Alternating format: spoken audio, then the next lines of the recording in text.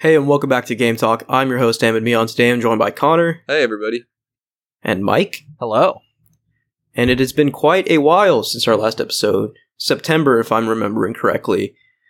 And I was thinking, it's been a while, so why don't we just talk about games? Specifically the games we've been playing, rather than hone in on a particular subject for today. And I particularly want to do this because, for me, right, this is being recorded the day before God of War Ragnarok comes out, so I'm super jazzed to play that game. Also, it's being recorded the day Sonic Frontiers comes out. Yeah, Sonic Frontiers comes out today. I have not bought yet, but I'm actually thinking about it. Yeah, I've got sold by the soundtrack exclusively. So apparently it's pretty good. I guess we can talk about this for a sec, but it's weird because it's like a 7, but it's a 7 made up of 7 for Sonic. Though? It's a 7 that's made of like 5s and 9s, like a divisive Sonic game. Yeah. Huh. Okay. Interesting. Yeah. So that is more interesting than like people just being kind of like lukewarm on it. Yeah. Exactly. So it's either you really like it or you don't like it. Interesting. Yeah. It's like it's the Sonic effect. I don't think it is. I mean, a Sonic game being a 7's a good Sonic game. Yeah. A Sonic game that's a 9, that's called a 2D Sonic game. I'm sorry. True. Yeah, that is true.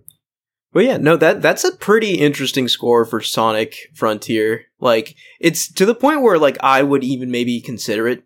Like, because, like, in no world was I ever going to pay a cent for Sonic Forces, right? I got it for free, and so I tried it out, and I hated it. I got it for free, and I've never played it. Yeah. Sonic Frontier, I don't know. Keep my eye on Sonic that one. Frontier, it runs well on the Steam Deck, from what I've heard. Like, 30 frames per second high settings, 60 on the lowest settings.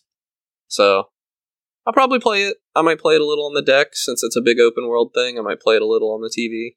Have some fun with it. Yeah. Yeah, maybe I'll wait for a discount, unless I've just been busy something lately. drastic happens.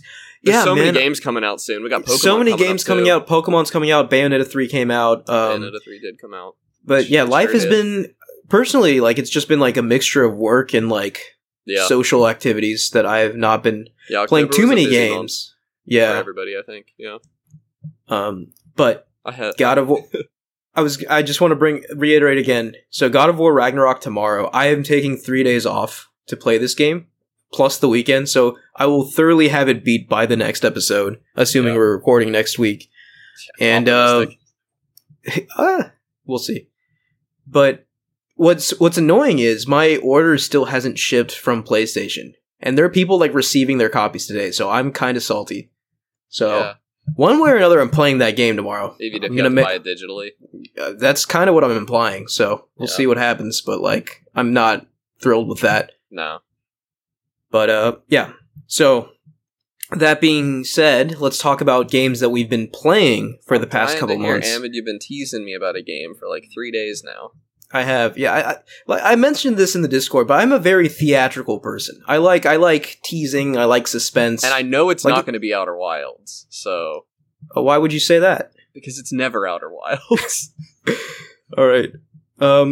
Well, I do have something interesting to talk about, but I kind of want to save it till we get further into the episode. Okay. But Mike, sounds like you have the most games played, so why don't you kick us off? All right. So I think the first game, it's an older one. I started playing through Dishonored 2 finally. Oh, nice. Is it better than Dishonored 1? Oh, yeah. No, Lundley's was so much more fun because I have so many more options to actually not kill people. Okay, because I bounced off Dishonored 1 3 times now. I keep wanting to like it. Like, every time I play a systemic game, or even another arcane game, I think I played Prey, and it made me want to play Dishonored, and I bounced off of it again. Yeah, Dishonored 2, I think, is like a more refined game. I'll have to try it. I haven't. Dishonored is very neat. I just feel kind of bad for Arcane because, like, these games are clearly really well made and, like, they're good games, but, like, I don't really think many people play them, right? Like, I don't think that's true. I don't think the sales are okay. I don't think the sales are all that strong. I think Deathloop was, like, a pretty big deal for them, but, like, up until that point, I think they were having difficulty finding sort of more mainstream success of like other Bethesda studios. Immersive sims are kind of like a niche genre. They aren't like a big. They are. That's kind of what I was getting at. Yeah, but they I don't know. They're really good games, and I feel like they should be given more shine. Oh yeah, no, like I feel like Dishonored 2 is probably the best way to enjoy a Dishonored game. Have you played, like, what's the one that comes after 2? Is it, like... Death of the Outsider? Death of the Outsider, yeah. It's on my list. It I have it. Good. I just haven't played it yet. It looked so good that I almost played it despite not playing the other 2. So, because it's honestly, a cool series. Playing through it non-lethally has its own challenges because sometimes the AI will not do what I want it to do. That's my hang-up on stealth games, is that, like, with the exception of Hitman, which I feel like really leans into, like, accepting your mistakes, if I make a single mistake in a stealth game, I, like, restart the level, and I'm not that good, so I end up getting, like, kind of hard stopped at, like, halfway through the games, usually. And that's not fun. Remind me, Dishonored doesn't necessarily have to be stealth, right? It doesn't have to be. You can do aggressive builds and stuff. I feel like I'm doing, like, a mixture of stealth, but I'm not quite stealthy. But if I get detected, I just accept it. I'm just trying not to, the way it works is that stealth isn't much of a factor as is killing people. Yeah. Not killing people. So you can just, like, run past and stuff? Yeah. Okay. You don't have to engage anything, really. Interesting. That's cool. What are some of, like, the big improvements from 1 to 2? Big improvements? Well, they added a lot more non-lethal options, because in 1 you only had a choke out and a sleep dart. That was it. That's all you had for non-lethal. Mm. This, you have multiple takedowns. You can slide takedown somebody, aerial takedown somebody. You have stun mines. A lot of powers are conducive to stealth. It's just more effective at what it does. That's kind of what you want to hope from, like, a sequel, right? It's just, like, taking the original and just refining it to a sharp point.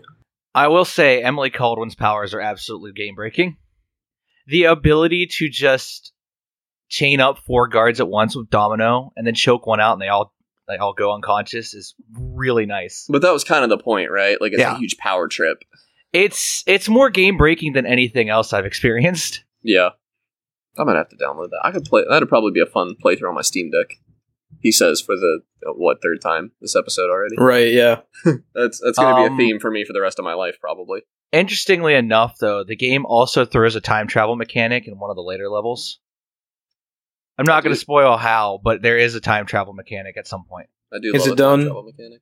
Yeah. Is it done well? Oh yeah, because you can see into the past and into the future with the item they give you. Yeah. And the time will pass in both present and past, and some actions you do can affect the present. So it's a lot like the one in Titanfall 2. Yeah, but you can travel at whim. That's good stuff. Oh yeah, it is. It was a very interesting level. Sounds like a JoJo villain's powers. Will I be lost if I didn't play Dishonored 1? No. Okay. It's self-contained and it only, like, makes allusions to, like, what happened in 1. Numbered sequels are tricky for that. Yeah, this one does it fairly well. Which, I can't blame it. Play Dishonored 2. Yeah. Yeah, that's a solid rec, I think. Yeah. Okay, so I guess I can go with one of my shorter ones. So I think last episode, actually, I mentioned I was playing the Modern Warfare 2 beta. So I did end up getting Modern Warfare 2 and playing the full game. I've beaten the campaign and played a good chunk of the multiplayer. And I have some thoughts, right? So, multiplayer, it's that same mixture of, like, frustration and excitement that Call of Duty tends to be, right? Frustration because, like, everyone's just so much better than you until you drop in the skill-based matchmaking to, like, a suitable place. And excitement because it's, like, really fast, arcadey, high adrenaline, first-person shooter gameplay that I personally believe Call of Duty does that really well in general. So the multiplayer's there, and it's fine, right? So, like, it's basically what I'd expect. It'd be cool if I had, like, someone to play with, but, like, it seems like most of my friends were not really interested in Call of Duty this year, which is whatever. Yeah. I don't know. Modern Warfare, I'm kind of into the Modern Warfare series as far as COD goes, but serious beef with the campaigns of these games. Okay, so actually that's an interesting... That's the main thing I want to talk about, really. So I played this campaign, and I played it on veteran difficulty, as I always do, so that might contribute to my frustrations with it. Or maybe frustrations is even a little too harsh, right? Because, like, it was... What I can say about this campaign is that it very much tries to be different from all other COD campaigns, right? So what does that mean, right? So less focus on like large scale warfare and like more focus on like spec ops. Like the whole thing is basically just like stealth operations, right?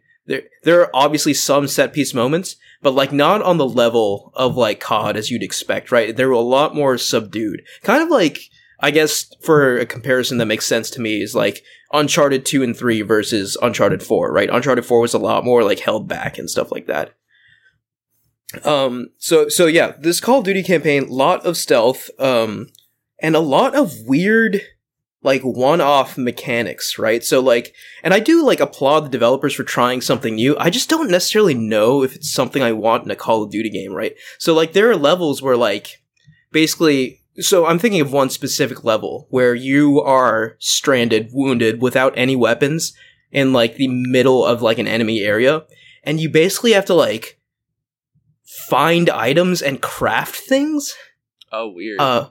Yeah, it's very unusual for a Call of Duty game, but you basically have to like Home Alone some weapons and like fun, sneak around. It was fun. It was cool, but like I feel like it almost overstayed its welcome a little bit. And maybe the bigger issue for me was that it wasn't really veteran difficulty made it a little frustrating. That could be it for me. I don't know. Maybe it just didn't gel with me 100%, but I do respect the fact that it went out of its way to do something different. Another level, it kind of did that, like, wide linear thing, right? So, like, Call of Duty campaign levels are usually, like, just get from point A to point B, right? Like, shoot your way from point A to point B. But there are levels in this game where, like, okay, you're dropped into this massive enemy compound. You can go where you want, tackle objectives in any order you want, and that sort of thing. And granted, that's not anything new as far as a first-person shooter campaign is concerned, but it is new for Call of Duty. So I think it is worth mentioning that.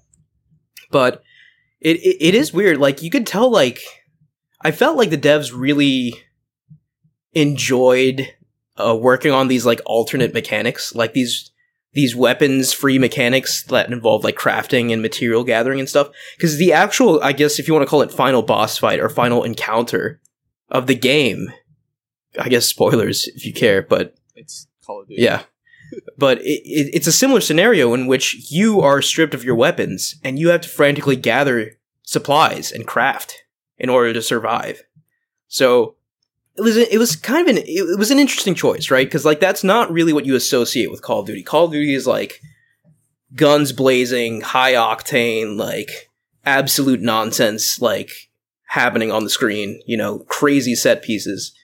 But this was a lot quieter and a lot more different, and it tried things that have never been tried before in Call of Duty. So I do, I guess, give it points for that. It's just, I guess, when I consume Call of Duty campaigns, I expect, it's like, you know, getting McDonald's, right? Yeah, you know what you're gonna get. Yeah. You know what you're gonna get, and you enjoy it, right? And then you don't think about it again for X amount of time. You know, it's not gonna create any long-lasting experiences. It's just like fast food. And that's kind of what I wanted from Call of Duty again, and I didn't get that, so I was a little miffed at first, but when I thought about it, I was like, okay, it's cool that they did something different, but maybe I would have preferred the traditional, like, Call of Duty campaign. See, my beef with Call of Duty is, especially this one, is that the whole, like, Call of Duty has no politics argument, and then they have a scene where you, the player, as an agent of the government, are told to de-escalate a situation. Oh, how did I forget this? Civilians. Yeah. That's an unforgivable sin to me. Like, it's not even that I'm mad about the political statement. I'm mad that they're trying to argue that it's not a political statement. Who's trying to argue that? Activision or like gamers? Activision is, yeah. Okay, Activision says that Call of Duty has no politics, and that's just.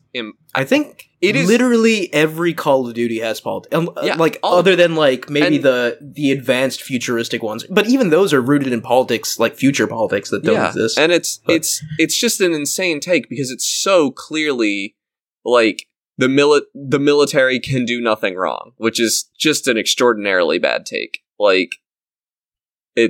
I just can't support that. Even though, like, some of the campaigns and stuff, like the bombastic stuff, it looks fun to me.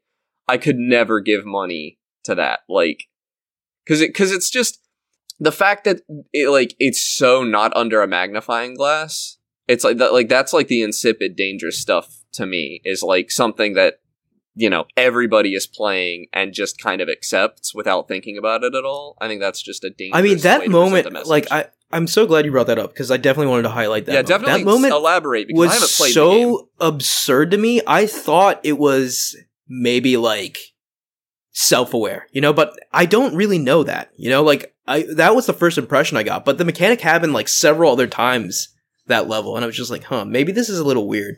But like the first time, it was just like point your gun at this person to de-escalate the situation. It doesn't even say point your gun. It says like pull the left trigger, which is like to aim down sights. Yeah. So you aim. Well, that's what you're doing. You're threatening them to de-escalate the situation. But it doesn't even say point your gun at them to de-escalate. It doesn't have. But the first time it happened, I literally to say that. I literally laughed. I was like, oh my god, this is so absurd. Like, no, but it's really bad because as much as we don't want to admit it, there are 10-year-olds playing this game. Like, right, yeah. And they're being taught absolutely true in a very real way that this is all not just okay, that this is what a hero does. Like, you are the hero in this game. It's not good. Like, it'd be one thing if they bothered to make you like an anti-hero or anything, but a lot of times like they really just don't commit to that, Call of Duty is not unused to controversy. That's the best way I can put it, right? Because do you remember the No Russian mission in Modern Warfare 2? I was a little too young to be I never played Modern Warfare 2. Okay, so there was like a notification that came up before that level and before you played the campaign, and they were like, hey, this level is not for everyone. You can absolutely skip it if you want. And what it is, it's basically you, and by all accounts, like I do not think something like this could make it into a Call of Duty game today. But what it was that you were posing. Well, let me finish.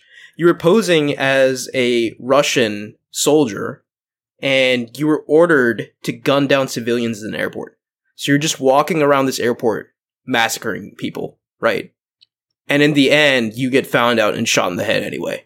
I think the only way that wouldn't be included in a modern Call of Duty was if it was an American airport.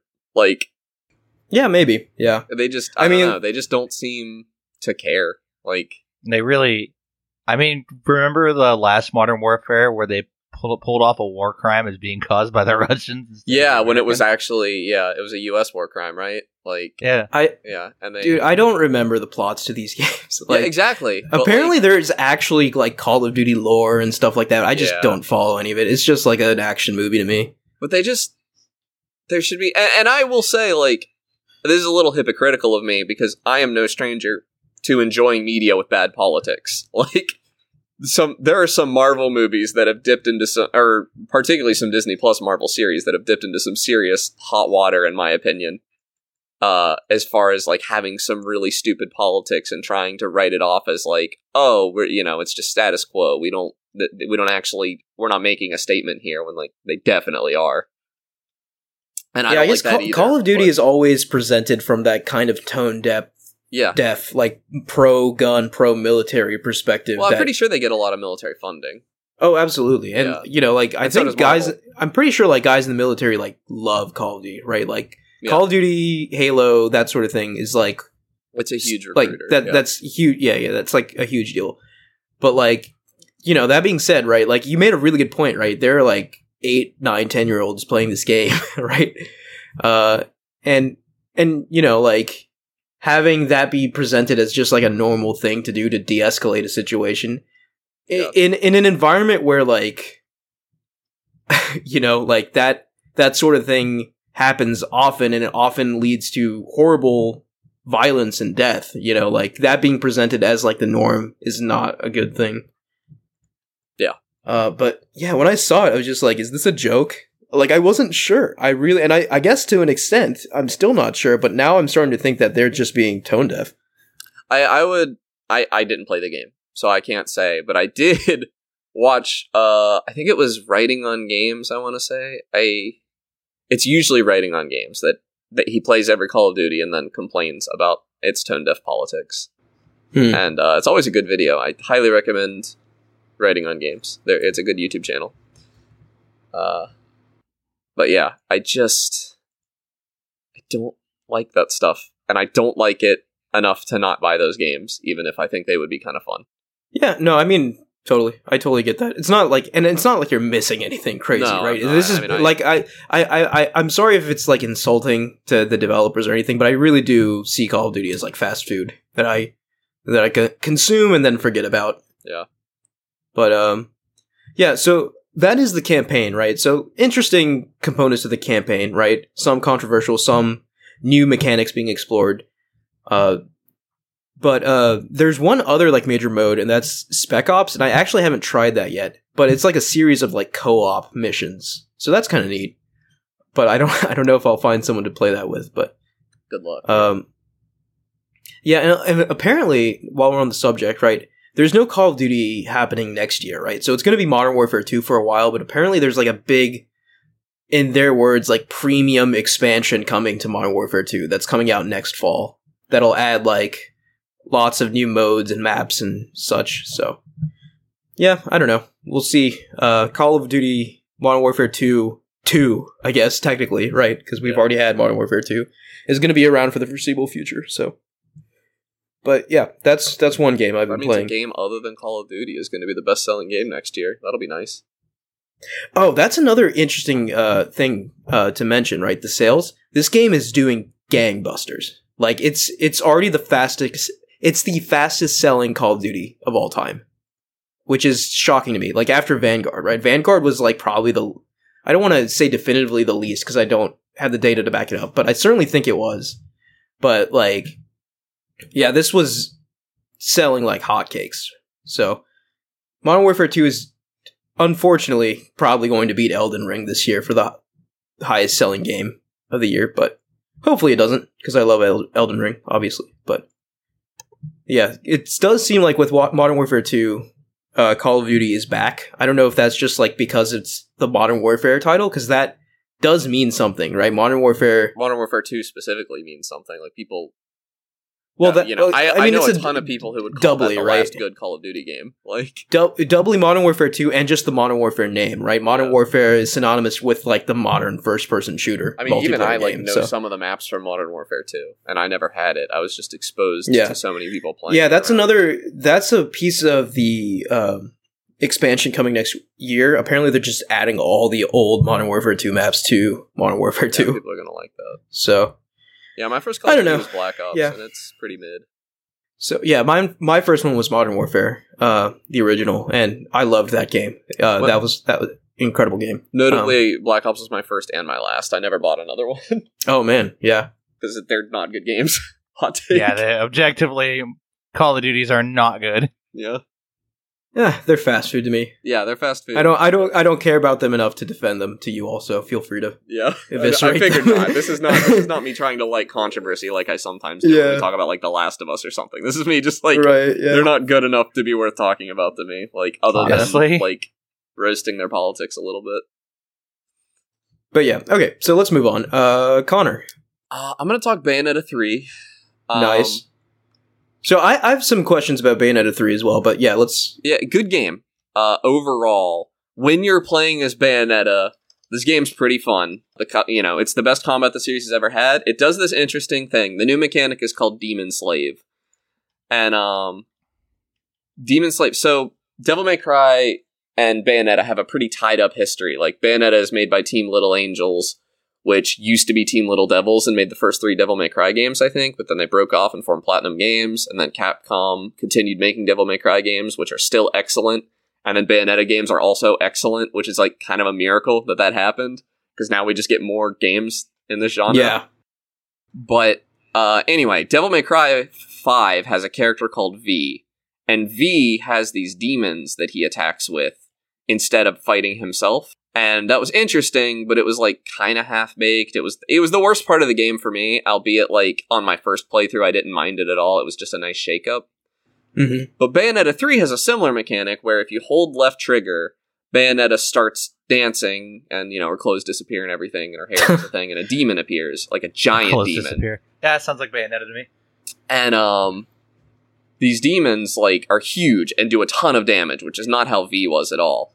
But Bayonetta is completely exposed while you're holding left trigger. She has to be dancing.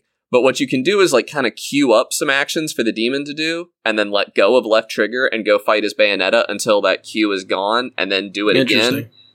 And being able to control like 2 characters at once in that way is really fun to me. I was actually really, really enjoying it. The demons also have their own health, and like I think they can like get enraged or something. I thought I read that, but that never happened to me, so I don't even know. I played on normal. Did you finish it? Yeah, I beat the game, yeah. I played on normal mode. I'll probably play through this game again on a higher difficulty, but I kind of just wanted to see it all first. That's kind of what you have to do in some of these games, is like, it takes the entire length of the game to kind of come to terms with the mechanics a lot of the time. But when you're playing as Bayonetta, this game is extremely fun. And I keep saying that because you do not always play as Bayonetta. So I heard like there's a lot of, I don't want to say gimmicks, but a lot of like, here's a new set of mechanics that you're going to use for the next like 10 minutes and you'll never see again. And every single time, with one exception, there was one where you're like you're on a giant dragon thing, Keiju, and you're like sliding around a city, and like the bombast of that was pretty fun. Also notably, this isn't new to Bayonetta. Like, they've always done like short, like weird sections where the mechanics are completely different, but there's usually fewer than this. There was like 1 or 2 of these per level this time, and most of them were pretty unfun, and you're just waiting for them to be over. Even graphically, this game is not graphically impressive at all. It actually, like, the Switch, I don't know if the Switch was holding it back or if there was a budget thing, but this game does not look good ever, pretty much. Yeah, so I have seen some ancillary stuff on this game. Like, I watched Digital Foundry's video, I watched like Donkey's review, and apparently, this game is struggling majorly to hit 60, almost at all times. This game looks and runs worse than Bayonetta 2, which that's a shame. Yeah, in a pretty big way, especially for like a game like this, right? Like an action combat game. So the frame rate never bothered me during the fights. Really, I can't think of a single instance that was an issue. But just like, there's a lot of like little platforming sections and stuff where the frame rate's obviously not great, and like the environments, like, I'm going to compare this game to Devil May Cry 5 a lot, because frankly, like, most of the time while I was playing it, notably, Bayonetta 3 is really good, but I spent a lot of time playing it thinking, like, kind of wish I was playing Devil May Cry 5. Like, oh man, Devil May Cry 5 is interesting, like, these two teams, I feel like, are pushing each other, right? Yeah, like, they are, yeah. Well, interestingly, like, Bayonetta's only on Switch, Devil May Cry 5 is not on Switch. Oh, yeah. So, yeah, I mean, Devil May Cry has more resources to play with. Yeah. But I see what you mean. Yeah, they're not directly competing because they're not on the same platform. But Devil May Cry 5 is just better in most ways. I will say, like, I didn't use all of Bayonetta's weapons because she has so many. You get so many cool weapons in this game that I just didn't, like, I felt like I needed to master them to perform well, and so I didn't switch a whole lot.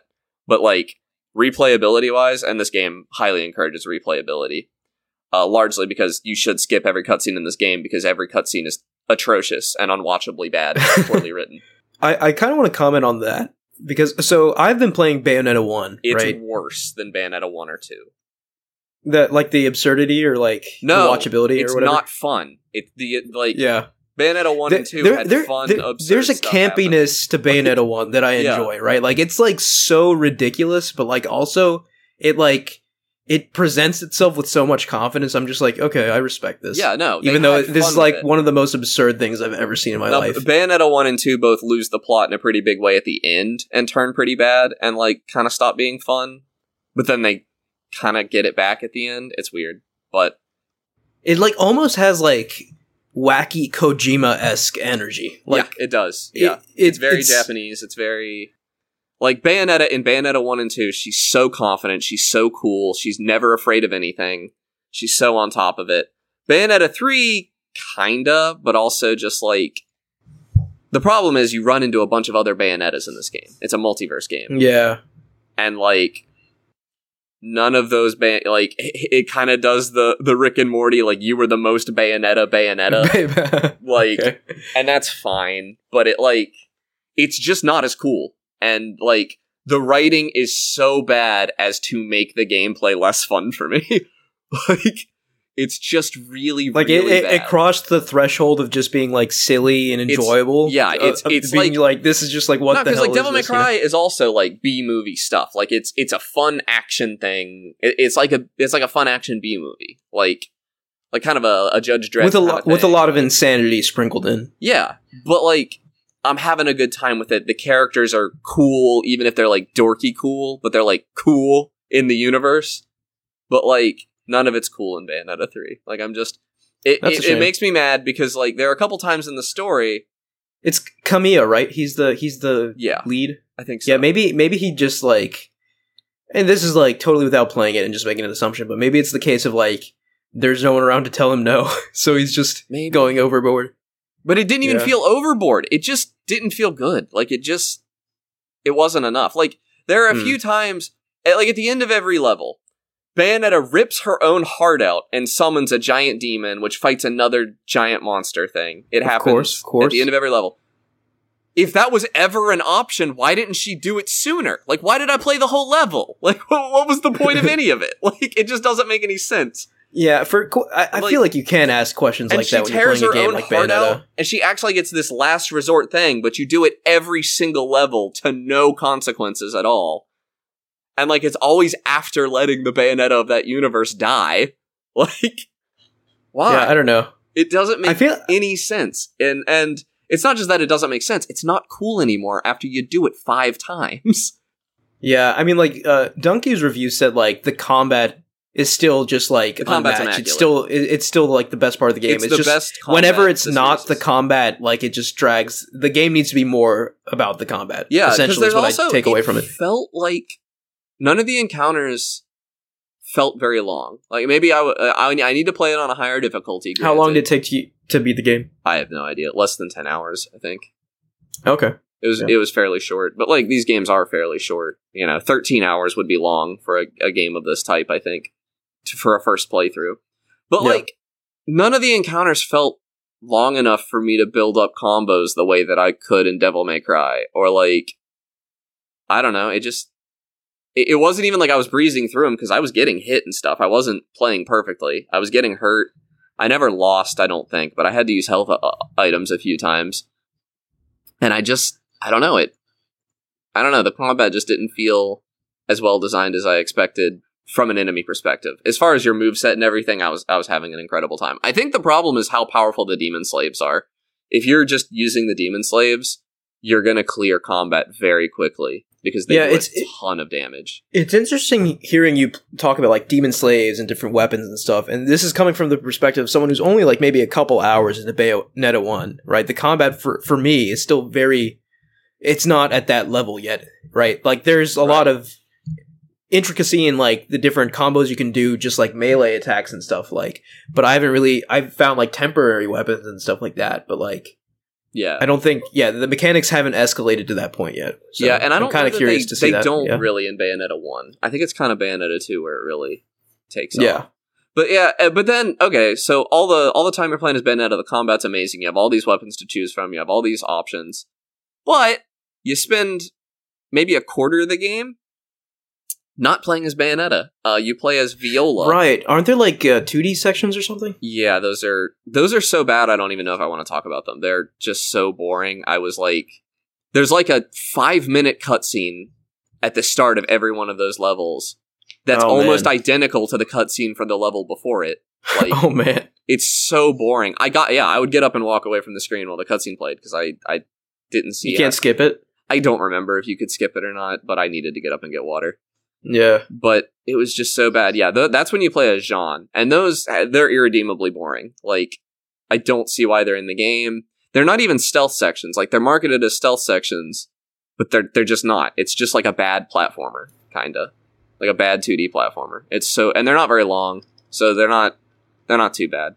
But they're really boring when you have to do them. And also, the part of the story that is related to that is the stupidest part of the story. So, it's bad.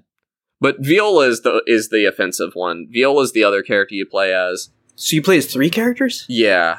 Viola is, like, gameplay-wise very similar to Bayonetta, but her moveset is different. She, her equivalent of Demon Slave is called Cheshire, and you don't control Cheshire. It's a giant cat thing. And when you let Cheshire out, he controls himself, but you don't have your sword. So you have like a different moveset and you're punching. But when you don't have Cheshire out, you have a sword and you're fighting with that. And it's fine. But I always felt on my heels when I was playing as Viola, which I think was partially on purpose because she is canonically like way weaker than Bayonetta. And like, you know, kind of a dorky kid situation, like really looks up to Bayonetta and Jean and like trying to keep up with them and everything. But that doesn't change the fact that I like just wasn't really having a good time playing as her.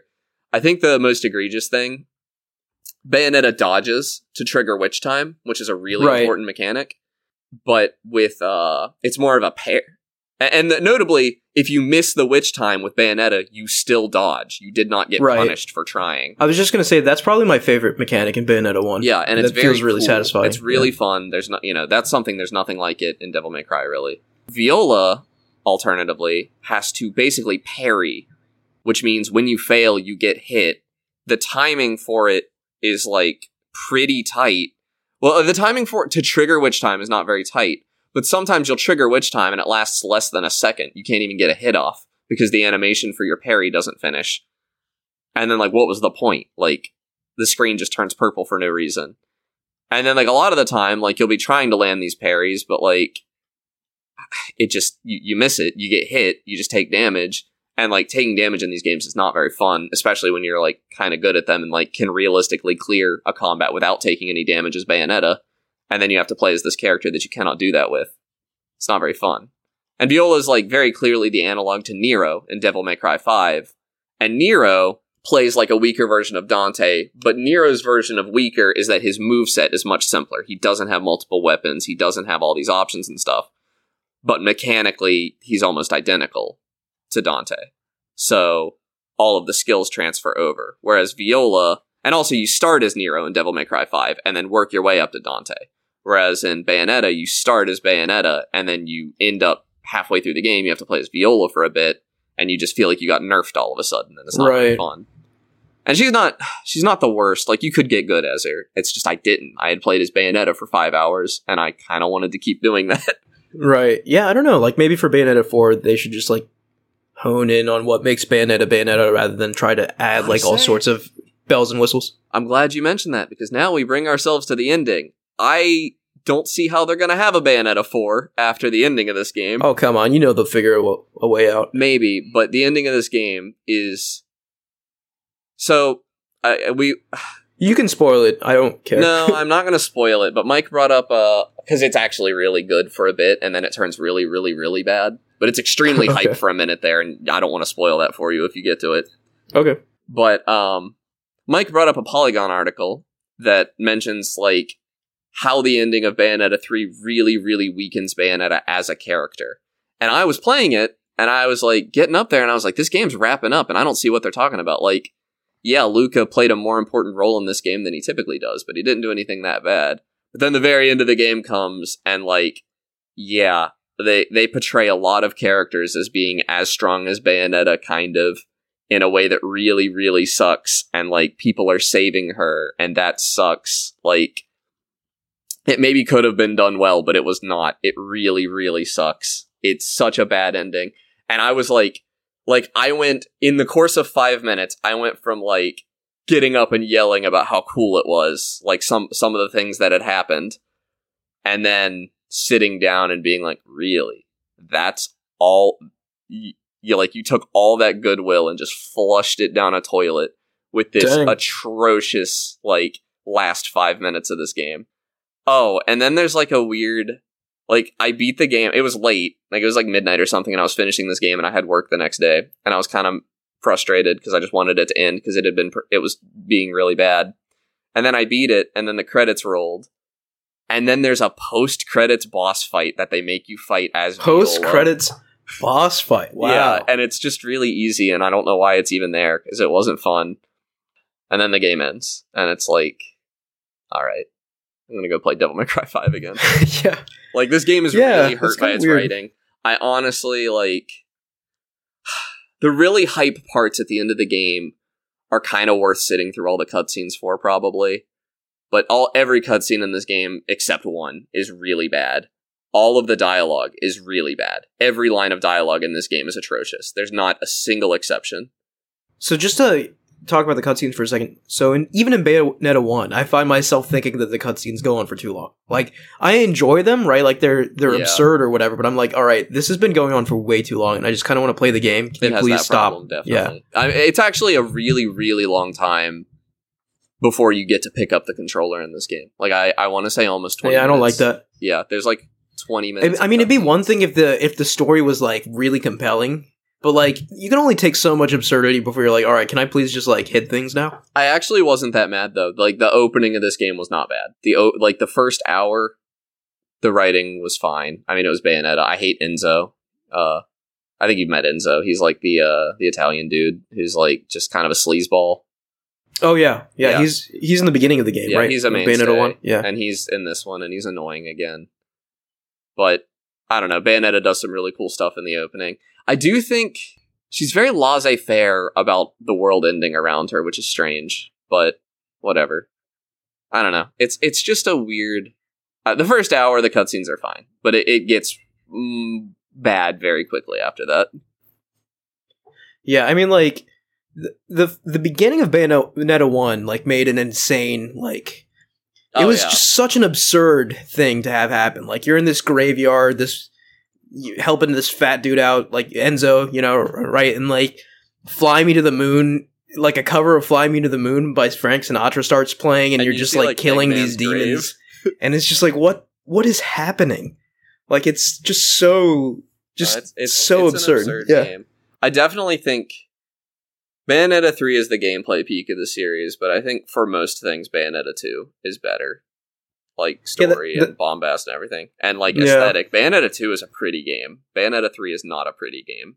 I like Bayonetta's design in 3 the most, out of all of them. Yeah. Well, maybe Bayonetta 1 and 3 are both pretty good. I don't like the design. Do you feel like they had to make, like, artistic/visual compromises because of hardware limitations? I can't tell. It's a weird game, because, like, it's a multiverse game. Like, you're going around the multiverse.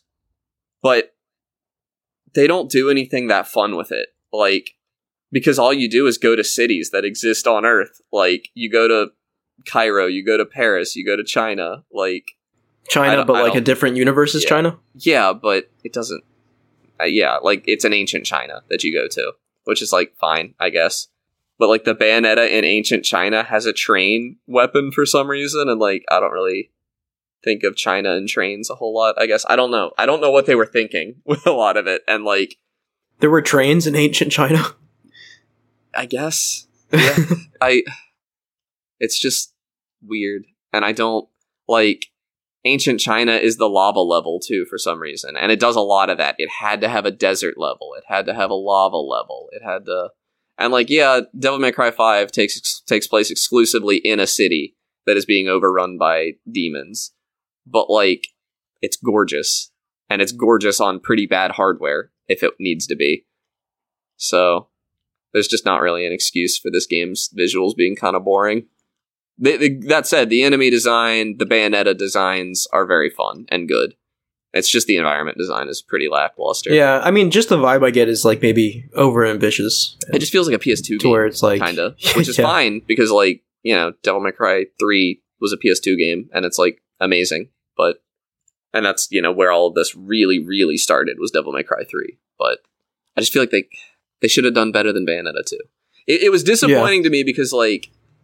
It was, like, Devil May Cry 4... was an ugly game, but it played pretty well, but it had camera issues. And then Bayonetta came out, and Bayonetta was a pretty good-looking game for the time. It was fine. And it didn't have the camera issues, and it played just as well. And then Bayonetta 2 came out, and it's a pretty game, and it plays better than Bayonetta 1.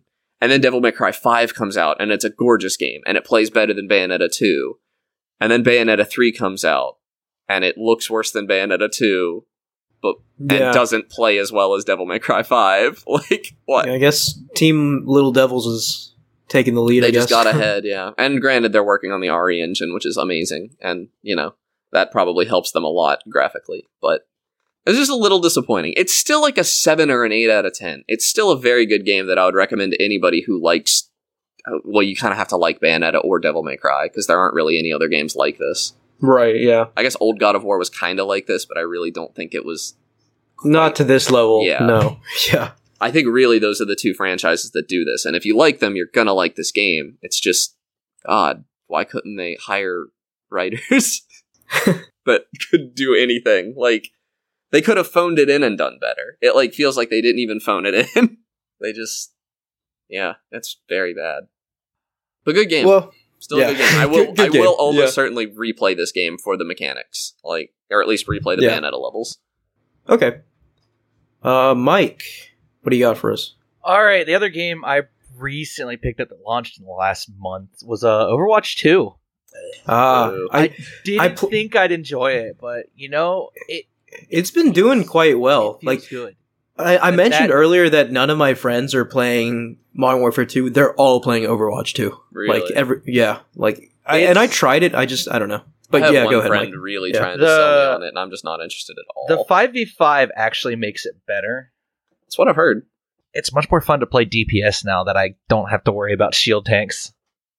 I was dying to watch a Northern Lion play it. He played it for like a week. He got paid to, and he clearly did not care at all, but he was like having to pretend he did.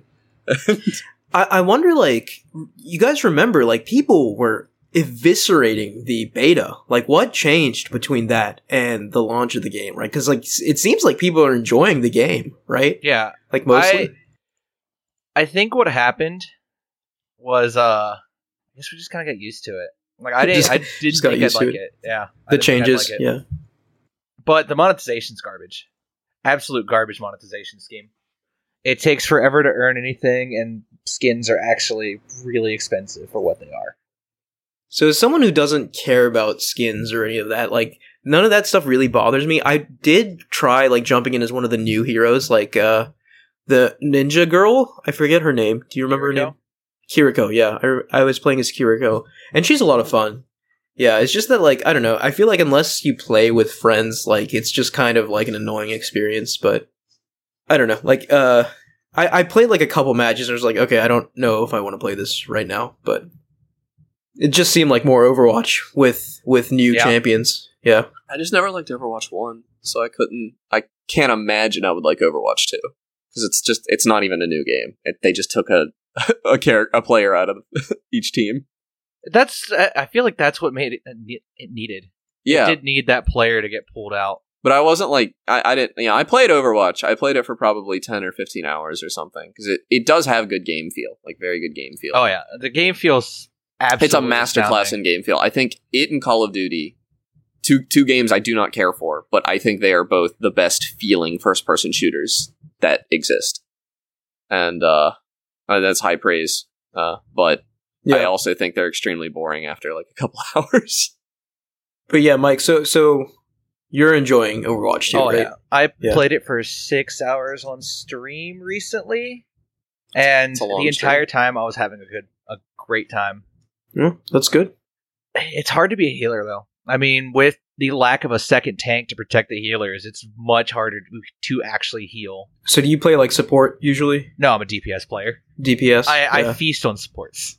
You feast on... I was feasting.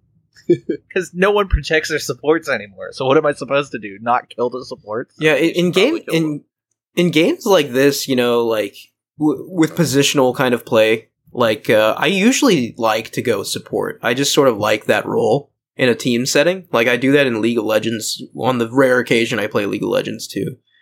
Yeah. But it's not easy, right? Because you can't really kill. I mean, you can, but it's harder. Yeah, your kill capacity as a support. I mean, there's some supports that are really good at throwing damage out. I will say it did feel really good when you got kills as Kiriko, because her quote-unquote gun is just her throwing knives, right? So you have to, like each knife you throw, like, you can aim where it goes, right? And obviously, like, if you do headshots with a knife, it crits and stuff, and it feels really good to do that, but it's very difficult to do. It's like much harder than just, you know, aiming a gun and shooting. It is I've said everything I want to say about like Overwatch 1, I think, on the podcast before at some point. Oh yeah. Because I used to fiend Overwatch back in the day. Like when we were still recording. Were we recording at that time? We've been recording since 2017. it's half decade. It's been like half a decade. I might have been playing Overwatch back then. I don't remember. So is that feeling back now, though? Oh, the feeling of actually being good at a game is back. That does feel good. Yeah, I really do enjoy the game. And I'm kind of glad that it exists. And Blizzard just had to release a second game to fix all the issues with game 1. So, like, I have a bunch of friends on PlayStation and whatnot playing this game, and I almost feel like I missed the boat, right? Because I feel like their level of, like, understanding of, like, what each hero does and, like, just their skill at the game is now so much higher that, like, if I tried to jump in, I would just easily just be an anchor. So, there's a lot that goes into, like, learning hero shooters, I feel like. Yeah. You know, like... Oh, yeah. Because I feel the same way when I, like, sometimes I watch, like, professional League of Legends, because I do find it entertaining to watch. But, like, to fully comprehend what's going on, you have to know everyone's, like, you know, what each champion's skill does, like, what their passives are, what items they have, and what those items do. It's just, like, there's a lot of prerequisites before you can fully, like, appreciate the game. It's, like, a high barrier to entry, I feel like. Yeah. Hero shooters take a lot to understand. And because, like, I don't know, like, yeah, I realize that, like, everyone on the opposing team has, like, a gun and will shoot me, but I don't know what their abilities do. You know, like, I don't know what, like, yeah, that, so, like obviously I know I remembered Hanzo from the first game, right? Like, that's right, the bow guy, Hanzo. Is that? Yeah, that's Hanzo. And then, like, McCree and stuff like that. So I remembered, like, the old ones, but, like, anytime there was, like, a newer one, and even, like, the DLC characters for Overwatch 1, I'm not familiar with, because I only played Overwatch 1, like, when it first came out. I was just like, yeah, I don't know what any of you do. Like, it's just so much information I need to, like, be aware of to fully know what's going on in this game. Yeah, but, yeah, that being said, I'm glad it seems like I'm just people are enjoying it. Yeah. You got anything else? Yeah, I have nothing else about it. I'm just really glad it's a good game. Sweet. Connor, do you have anything else? I do. It's a game I've talked about a bunch because I've played it a lot. But it was mainly it's Sea of Thieves, and I've talked about it a few times on the podcast with a couple different reviews. I feel like because when I first played it, I didn't like it that much, and then we played some of the story content that it has, and that was all pretty fun. Kinda, it was at least interesting, although the writing is pretty bad. But recently, we were playing Sea of Thieves, because me and my friends like to play it. It's almost like just something to have on in the background while we talk and stuff, and it's very good for that. It's always been very good for that. But we got attacked by other players, and we got sunk a few too many times, and I said, alright guys, I'm gonna do it. I'm gonna get sweaty at this game. We are not sinking anymore. And while that has not really been true yet... Sea of Thieves, of all things. I will say, Sea of Thieves is an extremely fun game to get sweaty at. We have been playing it wrong all these years. Like, this game, like, avoiding PvP is genuinely the wrong way to play this game. It is so much fun to go sink other people in this game. It's so funny. Yeah. And, like, just the variety of mechanics you can use. Like, I was talking to a guy the other, because it's hot mics, you can talk to anybody. And I went to go attack a guy the other day, and he said, no, don't attack me. Because we were both on sloops, and I was with one of my friends, and he was alone. And he said, there's a galleon parked at a world event that's going on not that far from here. I see you've got a rowboat. We can grab some explosive kegs, toss them in the rowboat, and we'll row over there. So we don't even have a ship to lose.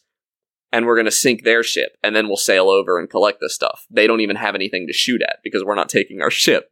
And I was like, that's a really good idea. We're going to do that. That's so cool that you can even do that. And and this is, it's like an open PvPvE sandbox game. And I'd just been ignoring this entire half of the game. And we're rowing over there, and I talked to him. I was like, yeah, I've never done this before. And he says, oh, really? I've spent probably more time in rowboats than I have on my ship. Because he's doing this stuff. You can just swim, too. You don't even have to have a rowboat, but it takes a really long time. It took us 5 minutes probably to row over, which is annoying, but at least I had somebody that, you know, a stranger to talk to. Yeah, maybe I just need that, like someone to show me the ropes for Sea of Thieves, because I remember trying it with some friends. Like, I told this story on the podcast before I tried it. Like, we hopped on a boat, the boat got stuck between some rocks, we couldn't figure out what to do, and we just quit. Yeah, that happens occasionally. But no, I really like it. I've been, I still play with my friend Whit a lot. but I've been solo slooping too. And, like, you just sink a lot when you're solo slooping. You're alone. You have to do everything yourself. It's very difficult. But sometimes there are just glorious moments. Like, I bumped into... They were probably, like, 16 or 17, and it was a group of, like, 2 sloops that were in an alliance, but they seemed to know each other because they all had the same, like, way of talking, and that way of talking was slinging slurs a lot. And I was like, nope, I don't like these kids. So I ended up, obviously, my ship sunk, but it didn't matter. You don't die when your ship sinks. They have to kill you after that. And they couldn't do it. They were all not amazing at, like, sword combat and gun combat. And I actually, like, I camped them out. And without cannons, you can light a ship on fire, but it takes forever to sink that way. But I just camped them out. 4 people. I camped them out while both ships sunk by myself without dying. And that felt so glorious to do. It's really toxic to do stuff like that if you don't even have a ship to fight. But, like, they were, you know, I was slinging hard R's, so I didn't feel bad at all. I felt like a god. Yeah. Connor getting a god complex from Sea of Thieves. And then another time, and this one I don't feel as good about, but it was, like, kind of glorious. I got into an over 2 hour long ship battle. It was just me on a sloop, which is the smallest ship, and pretty much the only one you can reasonably do by yourself, against a brigantine, which had 3 kids on it. And the kids they sounded like 13, something like that. And these kids were actually like they were getting mad at me and stuff for how long the fight was going, but they were actually really good sports. Like, because when you die, you go to the Ferry of the Damned, and everybody goes to the same one, so you can, like, talk while you're dead. And I was, like, telling them that they were doing really good, and they were, like, telling me how insane I was at the game. Was like, I'm getting decent at it now. Like, I could have these 3 kids all trying to attack me with, like, swords and guns, and I'm gonna beat them, but I'm still kind of not amazing at, like, ship positioning and stuff, which is why I didn't end up winning this fight at the end of the 2 hours. I, like, had them almost sunk, like, a bunch of times, but I would board them and my ship would float away because I'm not very good at positioning. But it was just incredible. I did end up losing that one, but that just getting into a fight with 3 people, a 1v3 that went on for 2 hours. That's crazy. And it's, like, moving the entire time. We went around the entire map probably. It sounds epic. It was. Yeah, no, I had to board them, drop their anchor, and then try to get to an outpost because I'd run out of cannonballs, and I had to, like, park by cannonballs and then turn around and get back into the fight. Like, it was nuts. And I was, I was boarding them and skimming their resources a bunch because I was much better at the boarding combat than the ship combat. Yeah, and stuff like that. And I'm just having maybe I need to play this game with you. It's maybe after God of War or something. Yeah, for sure. Yeah, figure it out. Because this sounds like a blast. If I can figure out how to do this stuff, it's extremely fun. Cool. And what I like about it, I was thinking about this while you guys were talking about Overwatch, because Overwatch has a lot of complexity to it, and I feel like kind of a low or a really high skill floor. But Sea of Thieves, it has 4 weapons. It has a blunderbuss, a pistol, an Eye of Reach, which is like a sniper rifle, and a sword. But, like, all of the guns can only shoot once before they have to reload, and can only shoot 5 times before you have to go get more ammo. So, like, you're very limited on that. And then your sword, you don't even have to have a sword. You could have 2 guns, but you can only have 2 weapons. And then there are, like, some throwables. But, like, the base mechanics of this game are extremely simple. But then there's just a sandbox built around it where you can do insane stuff. The other day I was playing, and I snuck aboard a galleon, which is the biggest ship, and it had 4 players on it, and I just hid on their lower deck, and I hid there for, like, a while, waiting for them to, like, accumulate some treasure so I could sink them and take it. Yeah. And you're just hoping that they make a mistake, like put an explosive keg or something on their ship, and you can grab that explosive keg, blow it, and then you spawn camp them while the ship sinks. Which kind of sounds more toxic than it is. That's just kind of how the game is played. You have to spawn camp. Like super toxic. You have to spawn camp to beat good players. Otherwise, it's just not going to happen because you can repair a ship faster than it sinks. So the only way to really stop them is to get aboard and kill them before they can do the repairs, which turns out. But it's a galleon, so it's a big ship. There's a lot of places they can spawn. So spawn camping is not easy, and there's 4 of them, and there was 1 of me. So spawn camping is not easy. Yeah, you're just hunting them. Yeah, it's more of a hunt than a camp. And like the ships are designed pretty well. They're kind of like a microcosm of an FPS map. Like there's a lot of movement stuff you can do around the ships that's interesting. Even the tiny ones, the sloops. It's genuinely like, I've given very lukewarm reviews of Sea of Thieves in the past because I was only doing the PvE content. Once you're actually fighting other players, this game's actually kind of nuts. It's really fun. But it's, it's hard to get started. Like, I was just gonna say, it's just been improving too, like over time, right? Like Rare's been kinda. I mean, this is Rare's destiny, right? So it's kind of been improving, arguably. I don't really care for the direction the game's been going lately, which is like, all they've been adding are like quote unquote adventures, which are PvE content that is only available for 2 weeks, I think, and then it goes away. What? Yeah. Like, does it come back ever? It does not come back ever. That sounds like a colossal development waste. Well, it's also, they're not that good either. So, but the next season is supposed to have a focus on PvP, which is going to be very interesting. And the current adventure has kind of a focus of PvP. There's like 6 forts around the map, and the adventure is to claim them for either Pendragon, which is the good guy, or Flameheart, which is the bad guy. And the writing involved in all this is pretty bad. But that's a fun idea. The problem is, I think 6 forts is too many because there are only 5 ships possible on a server, which means, realistically, the odds of 2 people being at the same fort at any time are pretty low. I've never seen it happen. And I've been, just hopping on and conquering forts. I run into other ships in between the forts and fight them, but I've never run into a ship at a fort a single time. And I've never... Oh, we did get rolled up on at a fort one time, and I don't know what the guy's plan was, because that ship was underwater in seconds. Like, we did not even sweat. Oh, you just, annihilated him? Oh, my God, it was... He, I think there might have been 2 of them, I couldn't tell. I couldn't tell if there was ever anybody on the ship. He, fired himself out of a cannon, which you can do, and is extremely fun. And he fired himself onto the fort, and I was like, hey, wait, there's somebody on the fort, you need to watch out for that, I'm gonna sink the ship. And then I shot the ship 5 times, and then I got on his ship, and I made sure that I steered it away so that it couldn't hit ours. And I think Wit killed him on the fort, and then I killed him when he respawned on the boat, and we just waited for his boat to sink. And I know, I was literally I wasn't trying to be toxic, but I was like, what was your plan? Because he was texting in the chat you guys suck, and I'm like, what do you mean we suck? Do you mean we're mean? Because okay, maybe, but if you're saying we're bad at the game, that's just objectively false. Getting sweaty in Sea of Thieves. Now I've seen it all. It's definitely it's a game that has a high sweat potential, I would say. Well, it doesn't end if you really think about it, every game can be turned into that, right? No, but you can really sweat at video games. There aren't a lot of games that encourage you to get into a 1v4, and in the way that Sea of Thieves does.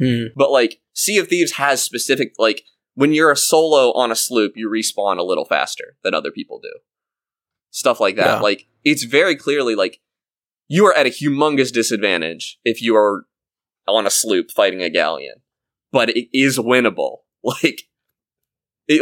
Skill levels equal, you're going to lose that fight. But if you're really good at a sloop, you can solo a galleon. I've not done it yet. I've only done a brig. But the fact that it's possible, that there's been thought put into it at all, is amazing. That's cool. It's super fun. Yeah, that's probably what I'm going to do when I get off the podcast, is play more Sea of Thieves.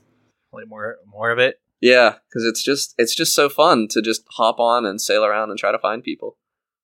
And just the alliances that form. We rolled up one of our first PvPs when we were still trying to get good at it. We sailed up and we saw a sloop fighting a galleon, and because it's open mics, I just shouted hey, we're gonna team up with you against the galleon. And it was 2 sloops against a galleon, which is actually a pretty fair fight. And we sunk them, and then they came back and they sunk us, and then we came back and we sunk them, and it was 3 or 4 rounds of that. Us fighting over this treasure, and I don't think we ended up getting the treasure that night. I can't remember, but it was just very fun. And that's also when you're playing the PvE, all you're thinking about is the treasure and the numbers going up. And I genuinely don't even care about it anymore, because most of the cosmetics in this game are hideous anyway, and that's pretty much the only thing you can buy with gold. So I don't really care It does have a problem that there's nothing to spend your money on. Most of the cosmetics do not look very good, but it's weird because I think I've said this in the other times I've talked about it. I think the environments in this game are gorgeous. The water is like beautiful. The ships look good, and some of the ship cosmetics are good, but every character in this game is hideous. Like every human being, really bad. Which is, they're pirates. It's supposed to be. Right, yeah. But yeah, I highly, if you have Game Pass, I highly recommend this game. I think it's like it's $40 or $60, and I still have a hard time with that price point for this game, I think. But if you have Game Pass, it's very much worth checking out. Right on. Yeah. All right, so I selfishly want to be last. So, Mike, do you have anything else? I could talk about Minecraft again, because I downloaded another mod pack. Oh yeah. The one where you got radiation poisoning. Yeah, the one where I just got radiation poisoning. Wasn't that in Eternals? No, I downloaded Enigmatica 6, which is a little less of a beefy mod pack and more kind of focused. Okay, I like that. And I've been having a lot of fun with it. Yeah. I've never heard of it. I of course bought another server, but that's just because I wanted to play it with people, not because I couldn't run the mod pack. Yeah. But I've been having fun with it. It has a bunch of mods that I've never actually used before. Yeah. So in addition to radiation poisoning, what else is there? There's a mod that adds rotational force and gears and cogs to utilize it. Like I made a big old gantry door. Oh, that's fun. So it's not create mod? That it is create. Oh, it is create. Okay. Yeah, it is create. Yeah, I watch a lot of Minecraft YouTube stuff. It's like Saturday morning cartoon stuff for me, kinda. But yeah. I watched The Chosen Architect, I think, or is it just Chosen Architect? But anyway, he plays a lot of mod packs, and I just get kind of bored with it because all the mod packs have the same handful of mods in them. It feels like Enigmatica doesn't have AE2 in it, which is bizarre, but I think it's because they decided not to use AE2. Yeah, the Emission kind of, because that's one that's in like everything. Yeah, AE2's in everything. Like I actually went down Mechanism, and usually I don't. Yeah. But they nerfed certain bits of Mechanism to force me to go down deeper into the mod pack. I keep saying I'm going to start Vault Hunters, but it's just, you have to play so long before you get into the actual Vault Hunters part of the game. Like, you have to beat Minecraft before you get to play any Vault Hunters. You have to, like, get full diamond armor and go to the end and everything. I think they actually, the newest update, you don't have to beat the End Dragon anymore, but still. Yeah, Enigmatica also doesn't have Biomes of Plenty in it. I think Industrial Craft's not in it. Interesting. Not having Biomes of Plenty, I actually... It has all the biomes you'll go instead. Is it 1.18? 1.16. See, I'm not playing anything pre 1.18 anymore. Especially Vault Hunters just patched to 1.18, and the new terrain, the tall, the better caves and everything are just so good. I can't stand to go back anymore. I mean, it feels really good. Yeah, and Biomes you'll go changes the biomes up so they're actually entertaining to look at. That's good. Like, sure, there's no under caves, but I mean, like, yeah, it's fine. The Deep Dark. I think there is an Enigmatica version that is on 1.18, but it's more in dev than 6 is.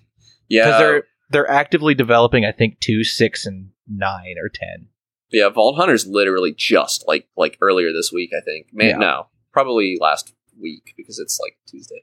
Got patched to 1.18, and I'm kind of excited for that. It's just nice to have an actual dev team behind a mod pack instead of like one guy throwing a bunch of mods together. That's how Vault Hunters is too, because Vault Hunters has a lot of like Vault Hunter specific mods. But yeah, I don't know Enigmatica, but I know that it's really cool in Vault Hunters. Yeah, Enigmatica has, I think, a dedicated dev team.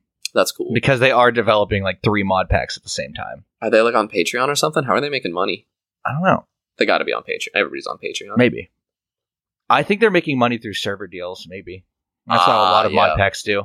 They just advertise Bisect hosting, and it's like, use the promo code. It's just a lot of work. We get commissions. Yeah. Man. I've been thinking about jumping back into Minecraft because I've been kind of overdoing it on Sea of Thieves. Yeah, Enigmatica's a stellar mod pack. They nerfed everything that I usually go to in my mod pack run, so I've had to use other things. Yeah, and that's awesome. Get creative. Yeah. Yeah. Need the create mod. I still need to dive into the create mod more. Yeah. Yeah, I mean, you can have an interesting Minecraft playthrough with just the create mod. Oh, yeah. It does a lot. I think I finished up Mechanism because I just got the mech suit.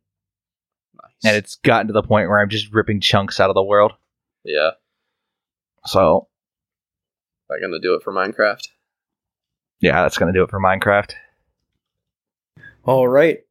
So I guess I will round us off here. So, as we all know, God of War Ragnarok comes out tomorrow, right? And I expect this to be a game where I'm going to eat, sleep, and breathe this game, right? It's going to be all that's on my mind. When I'm not playing it, I'm going to be playing it. When I'm not playing it...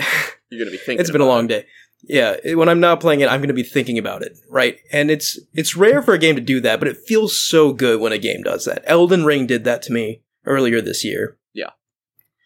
So imagine my surprise a week before Ragnarok, where another game did that exact same thing to me.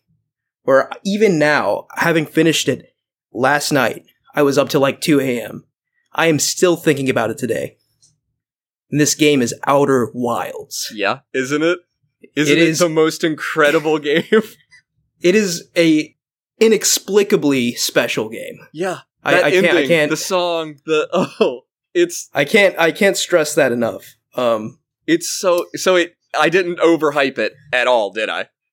I don't think you did. So like it's one of those weird things, right? Where like the more I already loved it when I played it and beat it, right? Like granted, I did get frustrated in a couple sections because some of the puzzles get obtuse. Yeah, one of the puzzle where you have to like stand on the pad while the thing that broke me. Yeah, that actually broke. I had to look. That was the only thing I looked up in the entire game. I hated that. Yeah, I think I mentioned that when I first talked about the game that is like the flaw that keeps it from being perfect. Like that one puzzle, and they've even made it easier than it used to be. They've made the window better now.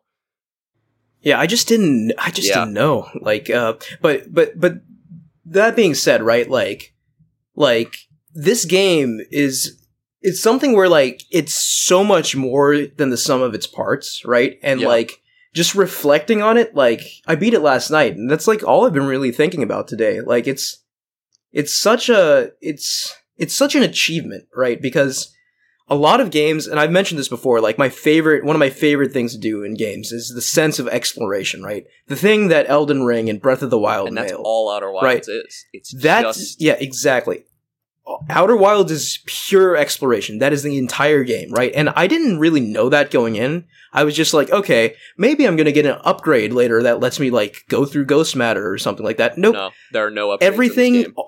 You start the game with everything you have to finish the game, right? So, and I think presumably that's amazing in and of itself. Like, and it's just like a beauty design wise too, right? Because you could start the game and end the game within like 10 minutes if you knew what you were doing, right? Yeah. But, like it's all about context, right? Figuring out why the solar system is the way it is, right? That is what takes you 20 plus hours, right? Like just slowly unraveling this haunting mystery, right? Like, and I'm sorry to say this, but so if you're averse to spoilers, maybe just skip to the end of this podcast. I'm not going to spoil the end of the game, but I will spoil like some of the mechanics, right? So it's a 3-year-old game. I think you're allowed now, but yeah. So this game has a 22-minute loop, right? So after 22 minutes, the sun goes supernova, kills you, wipes out the entire solar system, and you wake up 22 minutes earlier, right? And the first time this happened to me, I was actually like underground. Did you know about the time? No, I didn't know. The first time this happened to me, I was underground. I like suddenly everything started shaking. I started seeing blue everywhere. And then like the game just ended. I was like, what happened? I was so confused. Yeah. And then like I start back there and I was just like, okay, I guess I die, but I don't know what I did to like die. Like what did I cause? Like what caused this to happen? But then luckily the second time around, I actually saw the sun, explode. And I was like, okay, this is what's happening. And now you know what you're trying to solve. Yeah. And I love that, like, the more you play this game, the more beautiful details you pick up, right? Like, the Hourglass Twins are literally a timer, right? Like, as soon as the sand moves from one planet to the other, the sun blows up, right? And also, like, after a few runs, right, I figured out, okay, the music also starts up, right? Yep. Like, when the sun's about to blow up. Is so, like, it's so sad. It's so... like, it's and that's another thing, right? Like, the sense of wonder and exploration in this game is pretty much unmatched, but what makes this unique is that while having those feelings, I also felt dread. Like, I actually felt like an existential dread while playing this game. Yeah. And I don't know if that's like... Yeah, you felt that too? Well, okay. I felt the existential dread, but then you also, like, feel the opposite of that. Like... So here... Yeah. Here's another really, like, an incredible, like, design / mechanic, right? Because, like... Before I'd be, like, out and about doing my thing, I'd be making these discoveries, right? Because, like, that's all this game is. This game, the only reward is knowledge. It's an archaeology game. It's it's about... it's just about putting together another piece of that puzzle before you die, and slowly painting the full picture, right? But, like, I'd always, like, feel that sense of fear, right? Like, not yet, please. I'm so close to, like, doing this one thing, and, like, I need to get this done. And then, like... You know, I'd feel fear, like I'd feel dread, and then the sun would explode. And I kept feeling that until something very specific happened, right? If you go to a particular NPC in this game, you can learn the only thing that basically adds a mechanic to this game is the ability to meditate, right? And the ability to meditate is basically just like, you basically go to sleep and wake up in the next loop. And it was such a small thing, but that took away the feeling of dread for me. Really? And I think it was because it gave me control of when I chose to die.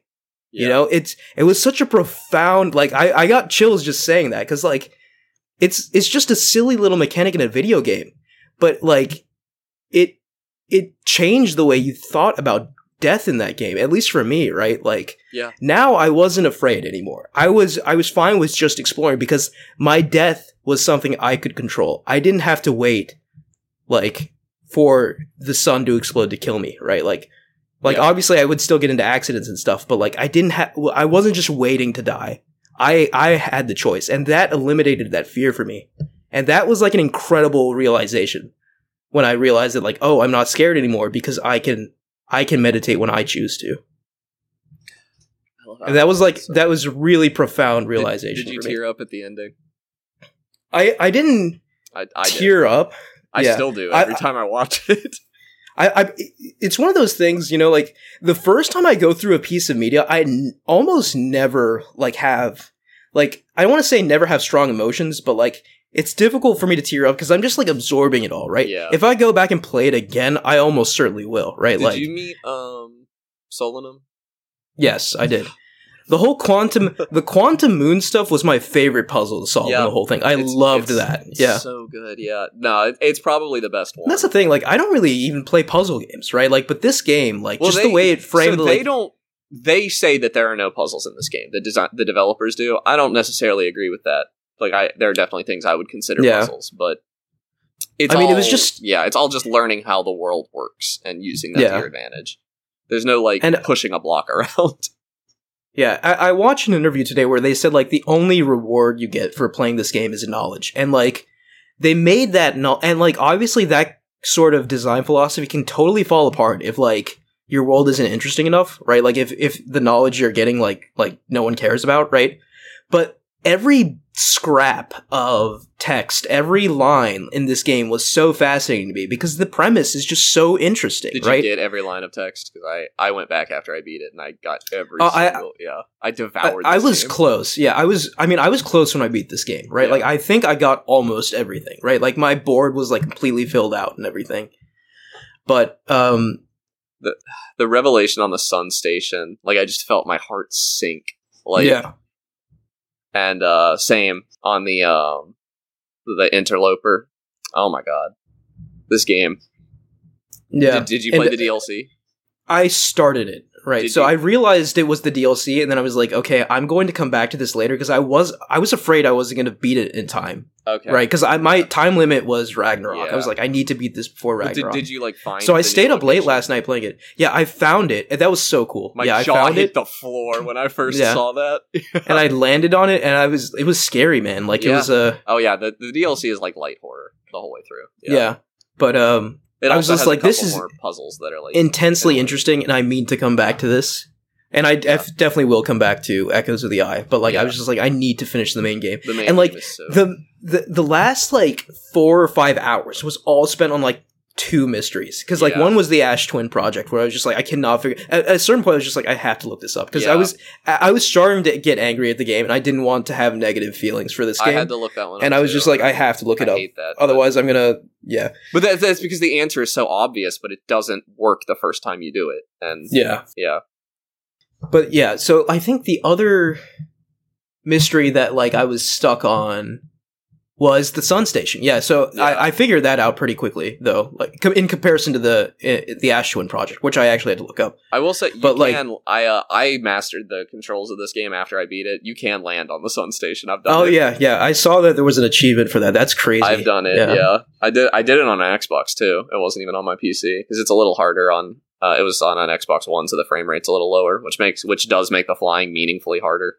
But yeah, like, I mean, every planet is like so, like, it's like seared into my memory, right? Like, these are all like places in that world. These are all like places I've been, you know, like the Adelrock discovering is just a place. I fire up I have it on my Steam Deck now, and I know I'm not going to play that game, but I love to just go visit my favorite places and let the music play for a minute sometimes, because it's so meaningful to me. Like, I can see myself getting one of those games tattoo. Like, this is one of those games to that point where, like, obviously every game is most impactful when you first play it, like the first time you play it. This game in particular, like, you can't your first time through this game is a once in a lifetime experience. I will say something to that extent, and I don't think that's hyperbole. No, you literally, because all you gain is knowledge. So the next time you fire up the game, there's nothing stopping you from just walking to the end of the game. Right, but and like that process of unraveling, figuring out what happened.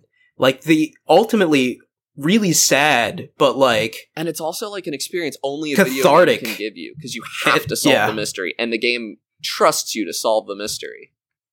Yeah, I mean, like, and it's really in your hands. It is absolutely like a hands-off. Like, there are no, like, quest markers, missions, or... Yeah, like, there's nothing like that. You have to make all these discoveries yourself. You can place the markers yourself, right?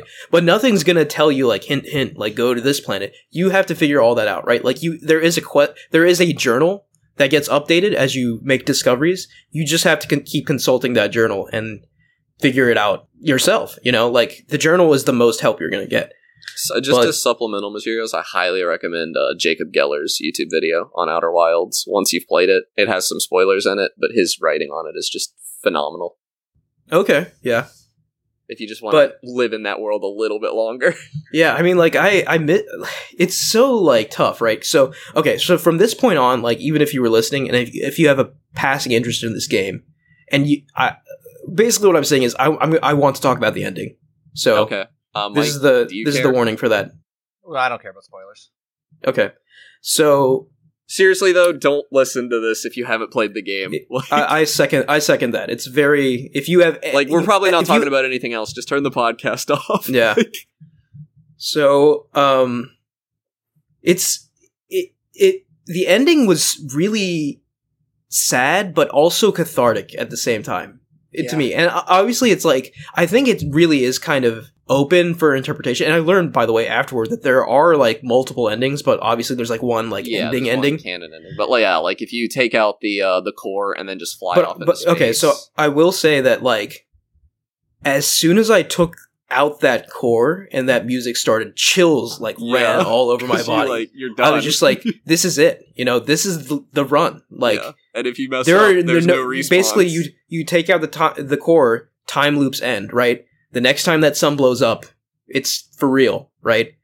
Yeah. And you imagine how frustrated I was. I was feeling all these things, right? Yeah. And then I got eaten by a freaking anglerfish. I think that's a common experience. Yeah. I was just like, come on, man. So I actually had to do that like 2 more times. Yeah. And like, I can only imagine like the exhilaration I felt when I first did it. If I had made it that first run, that would have been like, oh, that would have been so good.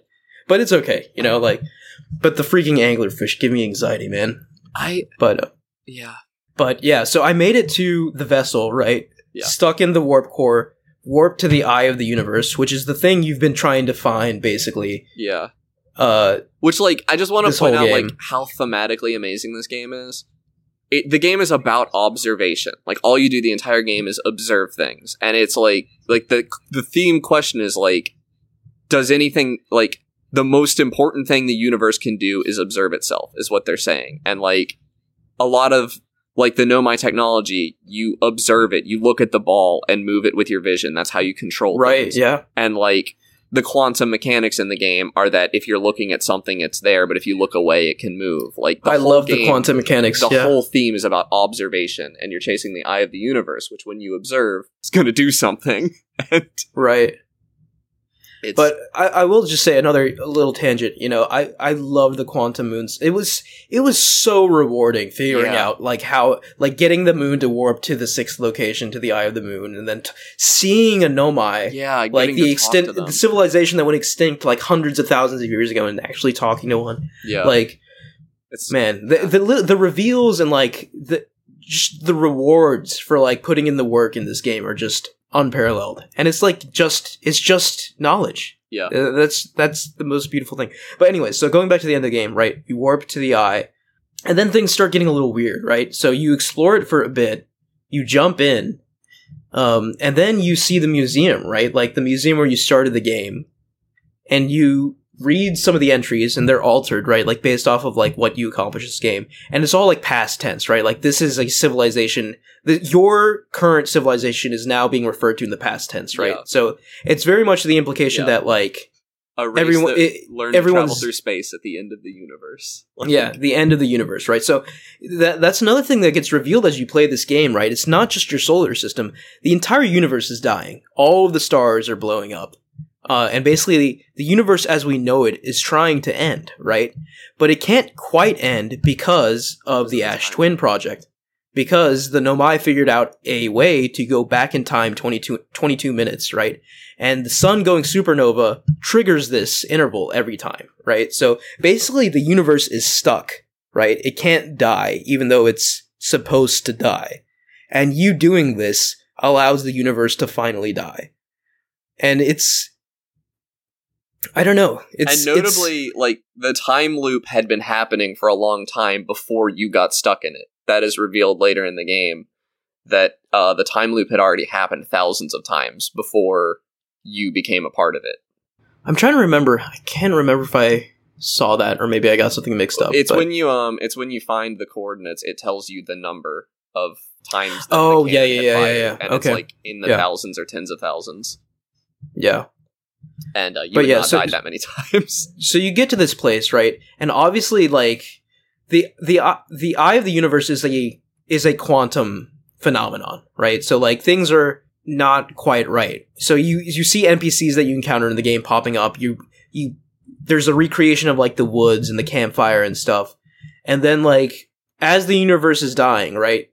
Like you gather together these NPCs, like these astronauts who went exploring for one final like song, for one final performance. Which, by the way, you know, like being able to like hear different instruments when you point your like telescope at different planets is such a brilliant and like mechanic. Being able to line them up in a row and hear the whole song. Right, yeah. But they play the song and the universe explodes and everyone dies. Yeah. And that is the end of the game.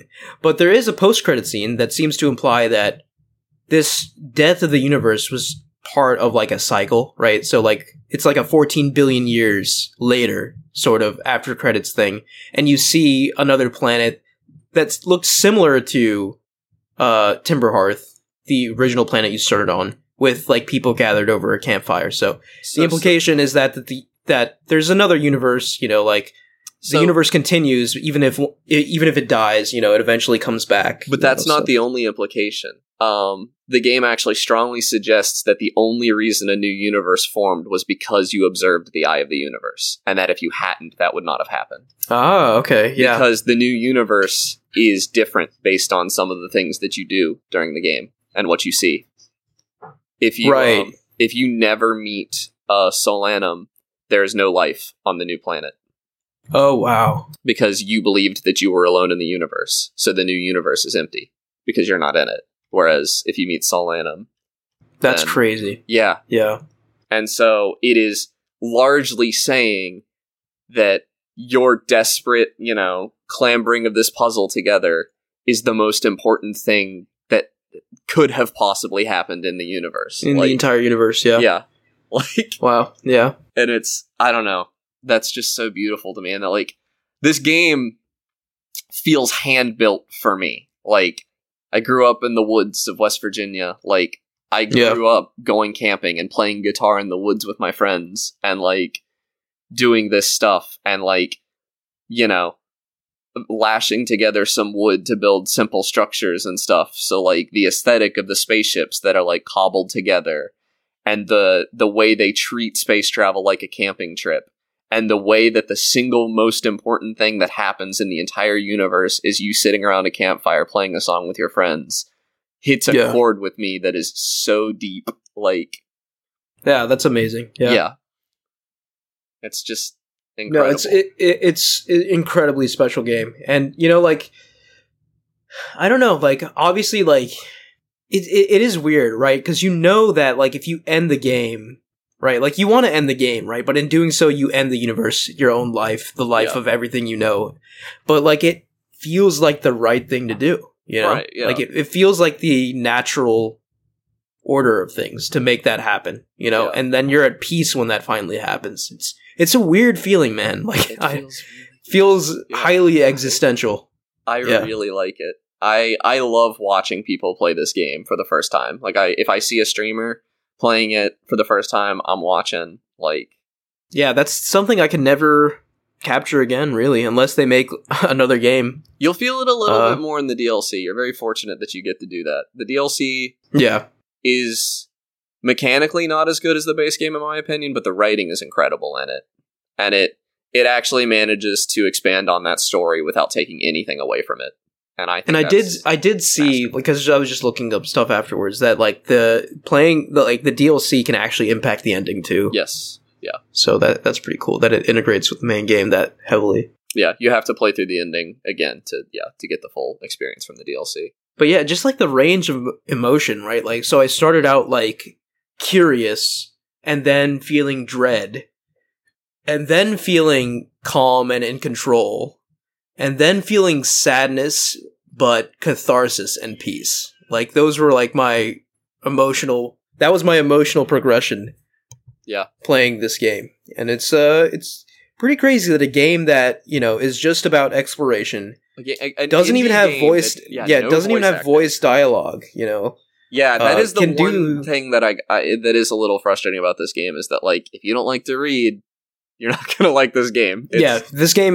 All the clues are you have to read all of them. But I think it is so the best game I've ever played. Bar none. Or at least it's the most important. It's definitely up there for me. Yeah, it's definitely not hyperbole. No, it's so good. Yeah, it's really good. Okay, so you want to get mad here? Yeah, for a second? Yeah. I just out of curiosity, I checked the Metacritic score. It's not that good, I know. It has the same score as Outer Worlds. Yeah, which is just But that doesn't... So, the reason that doesn't make me mad is a little bit elitist, but I also saw it only had 15 reviews, so not a lot of people played this game. Yeah, and a lot of game journalists, and this isn't even me calling them idiots. They don't have the time for a game like Outer Wilds, which if you don't give Outer Wilds the time to really stretch its wings, then it's not that good. It is a lot of floating around space, and most of the people, I'm not calling them idiots. I know a lot of people that could not come to terms with the ship controls and never played the game because of that. And then there were some people like Justin McElroy, used to work for Polygon.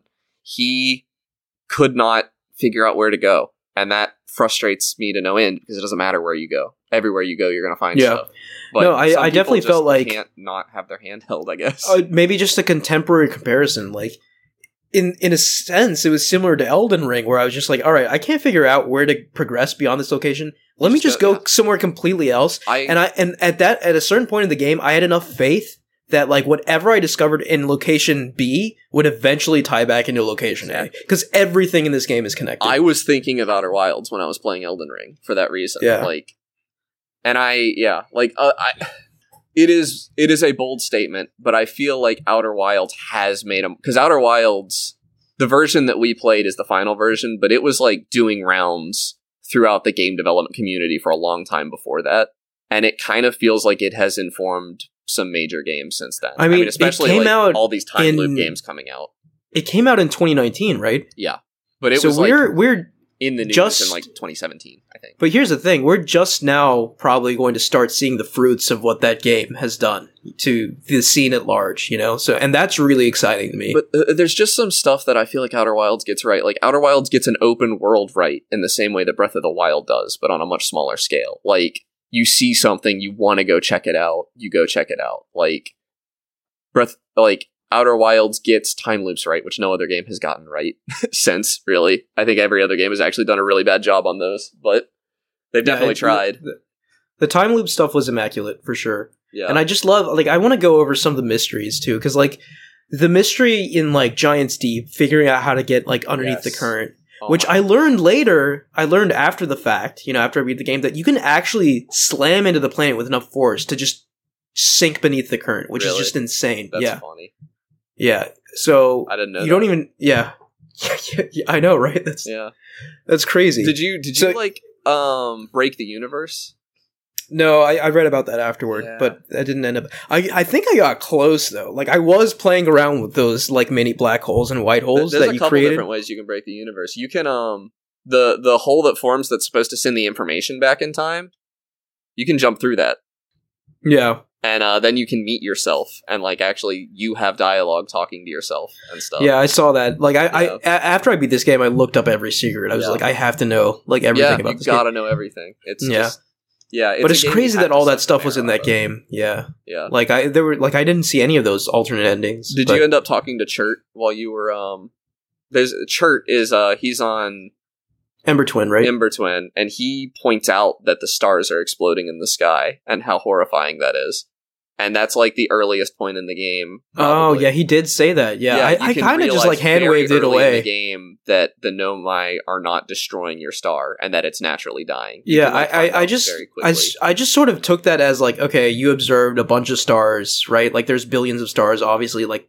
No, but you're going to observe like thousands of supernovas. I just realized, you can see it. Yeah, you can look up and see the stars popping. Wow. And there's not very many left at the end of the 22 minutes. Like, oh my god, yeah, I remember, like, flying through space, you see like these blue, pops, mini fireworks, and I was just like, okay, I just assumed those were galaxies, but now that we're talking, like, those were absolutely just dying stars. Wow, yeah. And, they had died a long time ago, like, because that's how light works. Right, yeah, wow. And that's why Chert's so scared when you talk to him, is he's like, there's not... Oh, yeah, poor Chert. left. Yeah. Yeah. I really enjoyed, I forget the, Gabbro? Yeah, Gabbro. Gabbro. He's the one he was so chill. Right? Yeah. Because he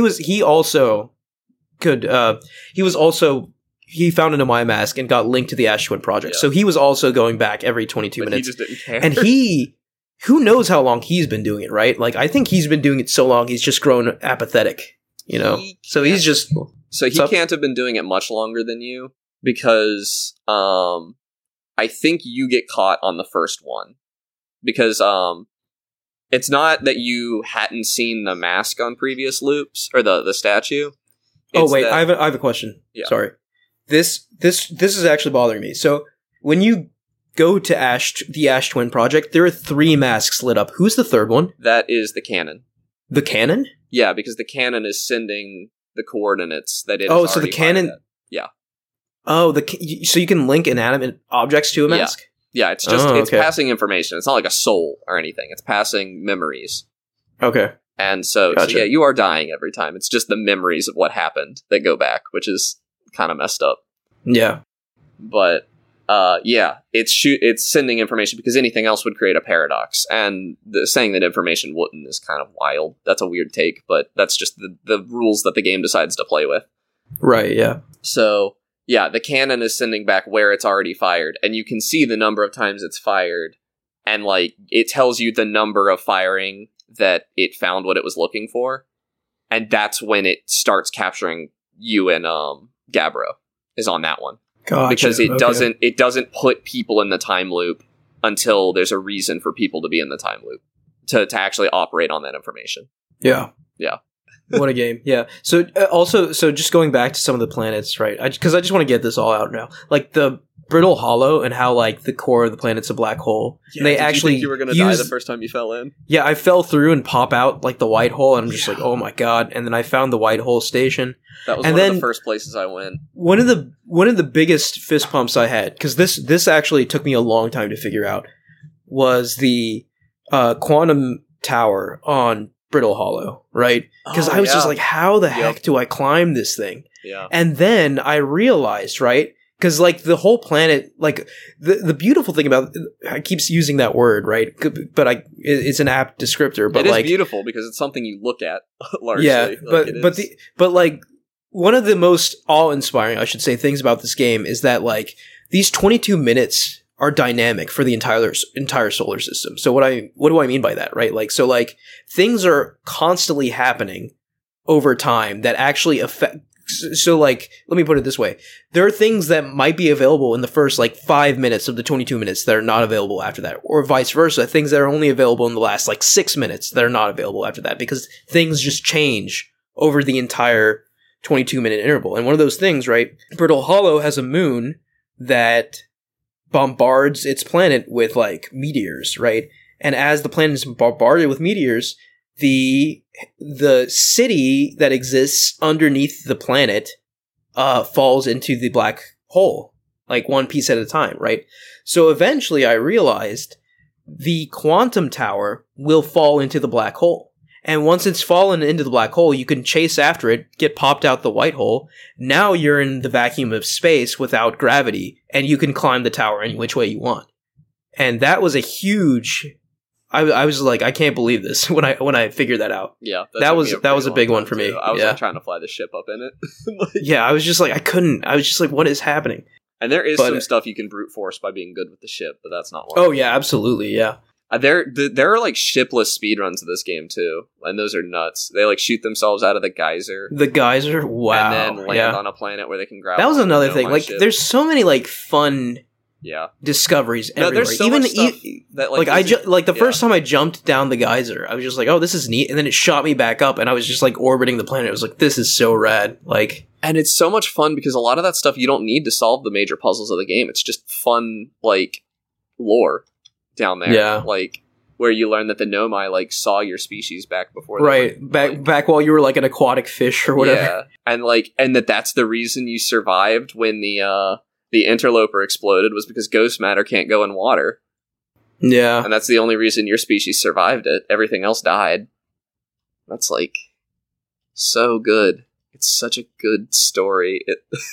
Yeah. It's really good. It's really, really special. I just love that. I know. So if you've been listening to this podcast, right, and you hear Connor rant and rave about this game, I can now confirm that he's not a crazy person. It actually is that good. So go play it. Just right.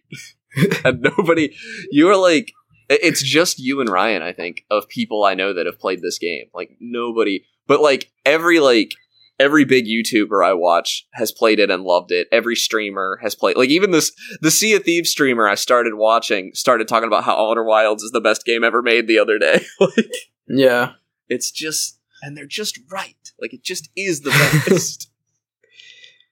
It's up there for me. You know, I definitely need to think about it some more. Doesn't, but like if you need combat and action, that's not in this game. Like, yeah, it's just, and the fact that it's an indie game. It's I don't want to sound pretentious here, but it's profound. It is a profound video game. It has a lot to say. It makes you question your life. It makes you question the end. Like it just brings those feelings to the forefront. And it's also like an interesting commentary on sci-fi when you combine it with the DLC, and we can talk about that once you play the DLC. Because I'm not a well-versed in sci-fi individual, so I actually kind of had to pick all that up from my cousin who hasn't played Outer Wilds, but when he heard me talking about it, he was actually suddenly fascinated on like its commentary on science fiction. Interesting. Okay. Yeah. So we'll get there. I'm trying to think if there's anything else I want to say about this game, but I already basically said how done talking about it now for how it made me feel. I talked about the cool puzzles. The Ember Twin Ash Twin thing, I probably spent the most time on those two planets, just because like I felt like there was so much to see there. One thing that took me a while too was the interloper, because like I knew I had to wait for it to start melting right when it was close to the sun, but I couldn't freaking find the fissure. But then I realized it was like right there in the front. Like it's like highly visible. I was just like looking in all the wrong places. Cause like if you look, if you look further in the back of the interloper, right, like a lot of that ice melts, but there's nothing there, right? It just melts and there's like rock. And I'm just like, what the heck is this? Where is it? But yeah, at the very front, like a clear fissure opens up and you can drop in.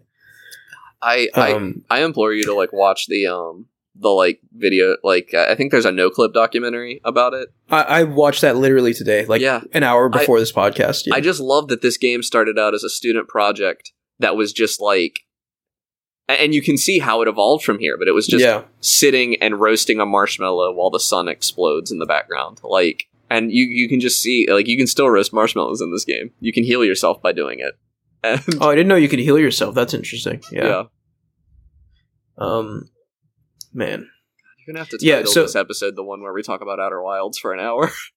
Yeah, it's we're coming up on 2 hours here. Yeah, and we thought this was gonna be a short one. So another thing, had to bring up the Outer Wilds. Yeah, I had to. It was time. The Dark Bramble too. Like I loved exploring the Dark Bramble. And you know what? It was so freaking stupid. Like the fish that existed there, they never bothered me until that last run that actually mattered. And I never before I got past them just fine. Did you have to like solve the puzzle to get past them, or did you just like intuit that was what you needed to do? Solve the puzzle. Yeah, there's like places in the world you can go to read lore and learn how to get past them. But it also is like, oh yeah, right, because they're blind, right? Yeah. So I did know that, right? Okay. Like, so I just moved slowly, but like, so I knew that in the last run, I just like messed up the execution, and it like totally killed the vibe. I was like, come on, that happens to a lot of people. Yeah, but yeah, it's an incredibly special game. That's all I have to say. Yeah, Ryan will be messaging us about this one. Yeah, I see you, Ryan. Talking Discord. Yeah. All right. So that's going to do it for us for this episode. Thank you all for listening. You can follow us at @Podcast Game Talk on Twitter. Please like, rate, and review us on Apple Podcasts, SoundCloud, Spotify, or any other podcast services you use. Click the link in the description of this podcast to join our Discord and talk to us there. Thank you, Connor and Mike. Yeah. See you guys next week. Hope. Yep. I'm available next week. Yeah, I'm available next week. All right. See you next week.